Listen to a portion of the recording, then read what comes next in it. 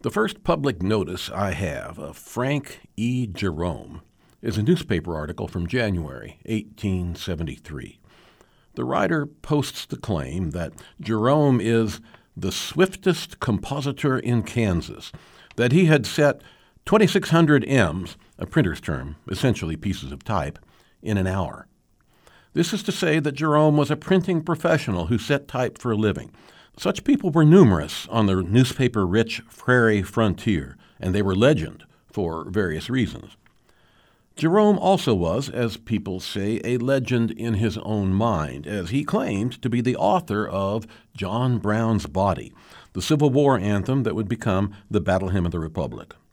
Reporters and literati of the time laughed at this claim from a man they considered a tramp printer. But I am not entirely sure about that. Jerome's detractors don't seem to be able to clinch who then exactly did write John Brown's Body. So I leave it an open question. What I can tell you, though, with certainty, is that Frank E. Jerome, the English-born printer, scratching out a living on the Kansas frontier, was the original author of the Anthem of the Plains, Little Old Sod Shanty on the Claim. Only the original title he gave the piece was Little Old Sod Dugout on the Plains, which is what threw me at first as I attempted to trace the origin of the ballad to its headwaters. In addition, there was a disconnect between Jerome's original song, which he wrote and published in 1880, and the song as it would be known from 1883 on. The circumstances described and the theme developed in the 1880 song were different from those of 1883, but they are undeniably the same song, reconfigured to changing circumstances.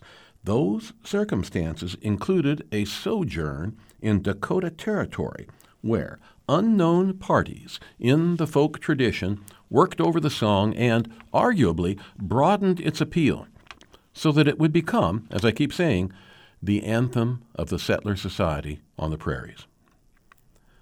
After rattling around from one newspaper in town to another, Jerome settled for a while in Smith County, Kansas, where he went to work for Will Jenkins, publisher of the Smith County Pioneer.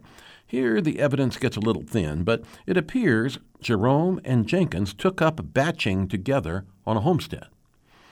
From this experience came Little Old Sod Dugout on the Plains, first published in the Pioneer on the 12th of March, 1880.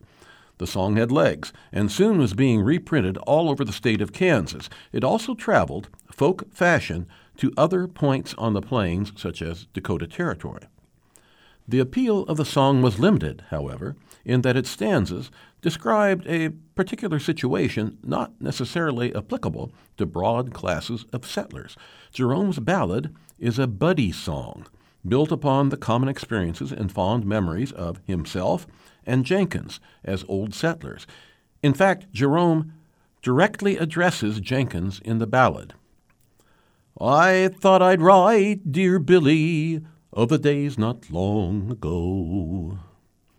The ballad is full of self-deprecating humor of the pair's common experiences, getting flooded out of the dugout, fighting grasshoppers, cooking flapjacks on a spade, suffering disasters in bachelor cookery.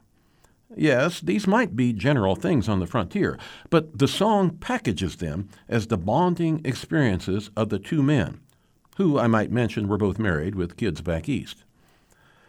The ballad closes, too, with a ringing redemption of the reputation of Kansas, fixing the song in that place. And yet, it traveled to Dakota, and then morphed into a song for all the prairies. That's a story to come.